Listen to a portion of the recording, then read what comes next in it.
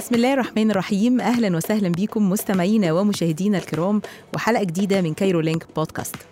الحياة مليانة بمجموعة من التناقضات، والإنسان بيحتار لما تتعارض مشاعره مع مبادئه وأفكاره.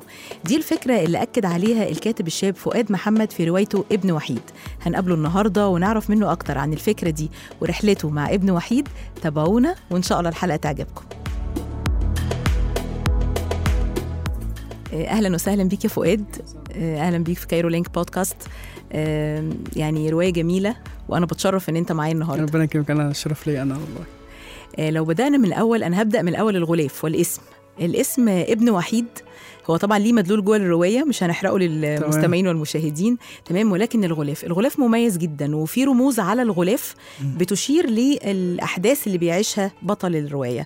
الكرة الأرضية، البوصلة، الجواب، التليفون، دي كلها حاجات انت حاططها كتشويق للقرايه جوه الروايه. بالظبط. تمام. خليني اتوقف. طبعا تحيه لعبد الرحمن محمد وهي فكره الغلاف فكرتك اصلا. بالظبط. تمام.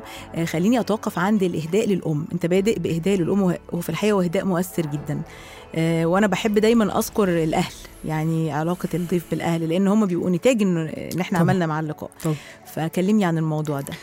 ماما هي كل حاجه في حياتي اصلا، يعني هي بعد وفاتها الواحد كان مش قادر يجمع حاله أصلا لمدة شهر كامل، فكان حابب إن أنا أهديها ولو جزء بسيط من اللي كانت بتعمله في حياتنا. هي ما شافتش الرواية للأسف. لكن كان أول هدايا ليها طبعا. كان نفسي تقرأها، كان نفسي تمسك الرواية بتاعتي وتقول فؤاد دهوت، لأن هي كانت بتحب كتاباتي جدا. تمام. أنا فاكر في مرة أصلا كانت فاتحة اللاب وكانت بتقرأ قصة ليا، وفي ثانية طلعت الموبايل صورتها حوالي 10 ثواني اللي هي كانت بتدمع وكانت متأثرة جدا، كان حتى المناديل جنبها.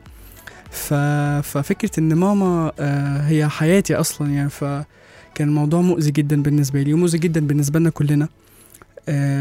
يعني ربنا يرحمها ويسكنها فسيح جنات، والله امين. ودي حاجة بسيطة قوي قوي قوي للي هي كانت بتعمله معانا، يعني ربنا يرحمها رحمة واسعة، وبشكرك على الامتنان الجميل ده لدور والدتك في حياتك. طيب هنبدأ بقى بمشهد الرواية بتبدأ بيه، وهي مشهد يعني مألوف جدا في بيوتنا المصرية. الأم عايزة تجوز الابن، تمام؟ وبتبدأ من هنا الأحداث بقى بتاعت الرواية، وبيبتدي الابن يخش في وصف المشاعر الكبيرة اللي هي بتشكل 70% من أحداث الرواية. بالظبط. كلمني عن فكرة الرواية وإيه الدافع لكتابتها. أنا دايما ملهم أو معنى أصح مولع بالتاريخ، بدراسة التاريخ، ومولع بأن أنت تبقى مدرس وتأثر في اللي حواليك. في كلمة التأثير دي كلمة قوية جدا جدا، أن أنت تأثر بالإيجاب. فالتعليم عندنا هنا محتاج وقفة. فدايما لما بفكر في التعليم بحس كده ان الموضوع لازم يكون ستريس، لازم نعمل ستريس على التعليم. فبالتالي كان الفكرة بقى من هنا ان احنا نبقى مدرس تاريخ عنده 29 سنة بيحاول يحقق اهدافه، لكن هو مضطرب، بيفكر كتير، بيحاول يقول للتلاميذ بتاعته احنا ممكن نصنع تاريخ بتاعنا احنا، بس بطريقة بعيدا عن الحواشي وبعيدا عن الأفكار الكتيرة، ولكن كالأسف أو للأسف يعني عنده منهج محدد. فبالتالي لازم يكون في حواشي بتعكر صفه بس. طيب أنت في عنوانتك لفصول الرواية مختلفة شوية عن معظم الروايات، يعني دايما بنقرأ الباب الأول الثاني أو بأسامي مختلفة. أنت عنونت الفصول بشكل مختلف، يعني كتبت بالقطع، القطعة الأولى، القطعة الثانية، القطعة المفقودة، القطعة الكاملة أو قطعة من الماضي، كأنها بازل. يعني أنا شفتها بازل. إيه سر إن أنت يعني عنونت الكتاب بالطريقة دي؟ الفكرة بمنتهى البساطة، كنت حاسس إن إحنا يعني في فلاش باك كتير بيطلع وبينزل محمود اللي هو البطل بيحاول على قد ما يقدر ان هو يسيطر على افكاره ويسيطر على اوضاعه. فبالتالي القطعه دي بتاثر فيه، او معنى اصح كل قطعه ليها مكانه. بالظبط. تمام. طيب انت بدأت بكتابة القصص القصيرة وبعد كده انتقلت لكتابة الرواية. بالظبط. احكي لي ازاي أثرت كتابة القصص القصيرة. هي ليها حكاية طريفة مع أختي. أختي كانت بتحب تقرأ قصص قصيرة لكن بالعامية. فلقيتها بتقول لأختي التانية ما هو شذا، تقول لها يلا البارت الرابع نزل. فأنا قلت إيه البارت الرابع ده؟ فبتقولي فيه قصص قصيرة مكتوبة باللغة العامية بتبقى حلوه مهمه. فقلت لها ممكن اقرا. قرات لقيتها مش هقول ابتذال بس موضوع كله كوميدي على مشاعر، يعني مفيش اصلا اي سرد، مفيش اي حوار، ده هو مجرد واحد بيتكلم مع التاني وبيطلعوا جمل وحد حب حد فخانه وهكذا. قلت لها طب ايه رايك بقى انا اكتب قصص قصيره؟ قالت لي انا هستناها من اول دلوقتي. فبدات فعلا الموضوع يدخل معايا وان انا اكتب قصص قصيره. كتبت حوالي 9 أو 10 قصص قصيره. وبعد كده جت فكره ان انا اعمل بيج سميتها حكايات فؤاد. حكايات فؤاد في اول 6 شهور انا كانت 15,000 بسبب القصص القصيره. وبدات فيها ان انا اكتب في القصص القصيره في الاول سرد ثم يعني سرد بالفصحى ثم الحوار بالعامي زي الروايه بالظبط. بعد كده لقيت ان انا ممكن استقطب جزء تاني من الجمهور، فبدات اعمل ان الحوار واللغه تبقى بالعامي ولكن في تطلع بحاجه وبس. طب ايهما اقرب لقلبك بقى؟ الروايه طبعا. الروايه جميل. طيب. الروايه كتبتها قبل القصه القصيره او القصه القصيره. طب اكبر تحدي واجهك وانت بتكتب الروايه كان ايه؟ ان اكبر تحدي واجهني ان انا اكتب الروايه ان وانت بتكتبها وانا بكتبها ان اللي بكتبه دوت ياثر بالايجاب وان اكون بعمل حاجه كويسه. الناس لما تقرأ العمل دوت يقولوا فعلا احنا طلعنا بمعلومة أو 2. كنت خايف بس من النقطة دي والحمد لله. هي رواية طبعا إنها العمل الأول ليك ولكنها لغتها راقية جدا واللغة يعني اللي فعلا هيقرأ مش هيصدق إن ده العمل الأول للكاتب لأن اللغة فعلا راقية جدا ما بيكتبش بيها حتى ممكن ناس كبيرة يعني كتبت كذا مرة. طيب لو خدنا شخصيات الرواية وهي على قد ما هي قليلة على قد ما هي محورية جدا جدا. كمان مكان الرواية يعني بطل الرواية مدرس تاريخ مكان الرواية المدرسة 70% من أحداث الرواية في المدرسة مكان غريب وانت واصف مش مألوف ووصفت بعيون البطل المدرسة وصف أحب أنك تقوله لنا يعني معظم الآباء والأمهات لما بيودوا ولادهم المدرسة أول يوم بيبقى بيعيطوا جامد جدا. التخيل اللي كان في دماغ البطل تخيل غريب جدا. ممكن تدينا فكرة عنه؟ كنت بتكلم في نقطة أن أنت في أول 5 سنين من حياتك كطفل فجأة بتلاقي نفسك يلا هنروح المدرسة. طب ليه؟ إذا كان أنا لما كنت ببعد عنكم سنة كنت بتخافوا عليا وتحضنوني ففجأة بتقولي يلا هنروح المدرسة وهتسيبني في مكان أقعد فيه لحد الساعة 1 ولا 2 وتسيبني كده هنت عليك. فكنت دايما بتكلم في النقطة دي هل هنت عليك إن أنت تسيبني وأروح المدرسة وارجع وكده. فدي كانت البداية يعني مش وما حصلش تهيئة. أنت قلت ما ادانيش سبب كافي إن أنا أحب المدرسة خالص. فبالتالي ما تزعلش مني إن أنا مش قادر أروح المدرسة مش قادر أحبها. أنت ما ادتنيش إن أنا أحب المدرسة ليه ما ادتنيش أسبابك الكافية إن أنا أحب المدرسة ليه. بس تمام. طيب انا هتوقف عند شخصيه من شخصيات الروايه وهي احمد المنصوري. هو مدرس اثر جدا في البطل وكلنا بشكل ما عندنا مدرس يمكن بنقابله مره واحده في حياتنا يعني كل كتير نقابل مدرس ياثر في حياتنا. انا شخصيا كان عندي المدرس ده كان مدرس لغه عربيه وبعتز جدا جدا واتمنى ان هو يسمع الحلقه باستاذ احمد ابو الدهب فعلا اثر فيا جامد جدا. انت اكيد عندك مدرس معظم المستمعين والمشاهدين عندهم مدرسين اثروا في حياتهم. كلمني هل ده شخص حقيقي انت رمزت ليه في الروايه؟ كل واحد مننا فعلا عنده مدرس اثر فيه بالايجاب. طبعا كان استاذ وليد مدرس لغه عربيه برضو استاذ محمد مدرس انجليش. على فكره جدي الله يرحمه كان مدير مدرسه تمام ومعظم اولاده مدرسين. ماما كانت سوبرفايزر في معادي قانون سكول. بابا مدرس رياضه خبير رياضيات اول. خالته ساينس خالته الثانيه ساينس. يعني انت في المجال يعني انا في المجال يعني المدرسه مش بعيده عنك. لا خالص اللوكيشن بتاعي في البيت على طول. طيب جميل. لو اخترت انت شخصيه من شخصيات الروايه غير البطل تدينا فكره عنه. يمكن بميل لأحمد المنصوري ولكن ساعات كده بروح لشاكر أفندي زوبع. شخصية المدير المدرسة تمام بارتجاله وبأفكاره وبتوسعاته لأن الشخصية دي أنهكتني شوية تمام. بس عرفت إن الحمد لله إن أنا أوصلها صح. وليها دور محوري في آخر الرواية. وليها دور محوري بل بالعكس يعني اللي هيقرأ الرواية هيعرف إن ليه دور جميل جدا في الآخر يعني. طيب في جملة كده أنت كاتبها على الغلاف أنا كنت المفروض أسألك فيها ساعة الغلاف فلنقرأ التاريخ لعلنا لا نخطئ 28 مرة. تمام. إيه سر الجملة دي؟ هي ليها سر أو ليها حنكة بسيطة كده بس حضرتك تفتكر إيه مثلا قبل ما يعني المشاهد أو المستمع يعرف أو قبل ما أنا أقول؟ انا صراحه لما قراتها حسيت انها ليها علاقه بسن الكاتب او عدد سنين يعني انا جت في بالي عدد سنين. لا هو الكاتب بيبدا من 29 سنه وبيبقى في عيد ميلاده في النص بيبقى 30 سنه تمام. لكن هي كل الموضوع كله بيتطرف يعني ان 28 حرف. احنا في التاريخ عامه بنخطئ كتير جدا. التاريخ دايما بيعيد نفسه محدش بيتعلم.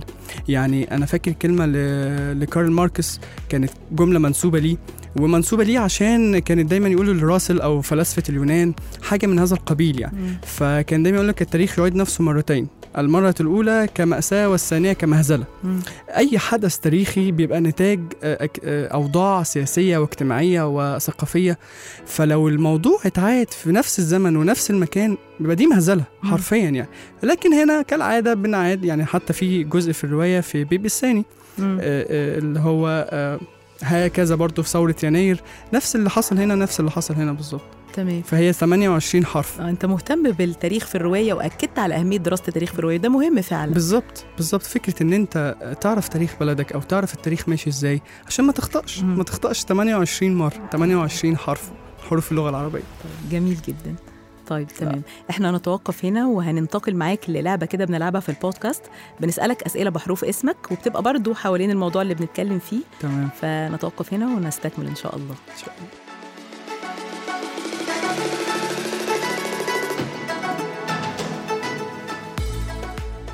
طيب لو خدنا حروف اسمك، أول حرف هو الفاء. تمام. فكرة، عندك فكرة رواية جديدة هتكتبها قريب؟ هي الرواية ابن وحيد أصلاً الرواية رقم 2 في حياتي.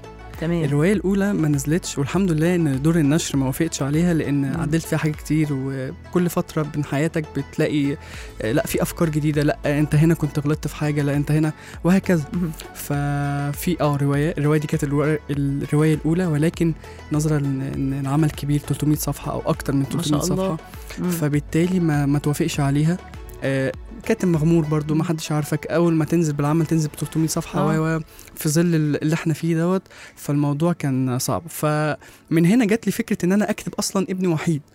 قلت لا، لازم اكتب يعني روايه تانية، وابدا اعرض على نفسي تاني واشتغل على نفسي. بس برضو في الوقت الحالي لما بتيجي تكتب رواية تانية أو بتيجي تكتب أصلا، ما انتش قادر إن انت، هي الفكرة موجودة لكن ما انتش قادر هتعرف إن هي هتخلص إمتى. تمام. بس أنا كنت بحاول على قد ما أقدر إن هي تكون قليلة بس في العمل. احنا بس عايزين ننوه كمان برضو ان الرواية ابن وحيد صادرة عن دار إبهار، بنقدم لها طبعا كل التحية. وانت بتقول كاتب مغمور، هي مش فكرة مغمور، هي بتبقى التجربة الأولى للشخص بالظبط. فأي دار برضو الدار بيهمها الربح، فهي عشان تآمن بعمل وتنشره، وده اللي عملته دار إبهار معاك بالزبط. بيبقى ليها معايير مختلفة يعني. احنا يمكن اتكلمنا في الحلقة اللي فاتت عن الموضوع ده، فبنوجه لها طبعا التحية. أنا بوجه الشكر للأستاذ أحمد هشام مدير الدار، وأستاذ محمد نبيه مدير التعاقدات. حرفيا الناس دي مؤمنة بكل حرف بيتم الإصدار عنهم، ودايما في ظهرك. يعني أستاذ محمد نبيه على طول معايا، وأستاذ أحمد هشام على طول معايا، دايما في ظهرك ما شاء الله. زائد إن في أعمال وأقلام كويسة جدا جدا جدا، يعني فوق الممتاز. ده حقيقي. يعني الكاتبة زينب محمد جريمة في القصر الملكي، الكاتبة ندى عن حكاوي الأغاني، الكاتب أحمد عجلان عن ثلاثية الريف. ما شاء الله كتاب كبار، سديم حسن السيد، مش عايز أنسى حد، شمياطس، نبيلة عبد الجواد، لا ما شاء الله، أسماء محمد عويس، ما شاء الله أقلام جاية وهم مؤمنين بكل عمل بيقدم من خلالهم. بس تمام. هو ده اولا انا بحييك على روحك الحلوه انك بتذكر اعمال زمايلك. ثانيا الناقوس لشيماء بدران ما شاء الله عليها برضو. طيب جميل. ثانيا ان لازم ده يحصل، لان ما ينفعش يبقى دايره الاحتكار في 7-8 بس بيكتبوا، لازم تطلع ناس تانية بالظبط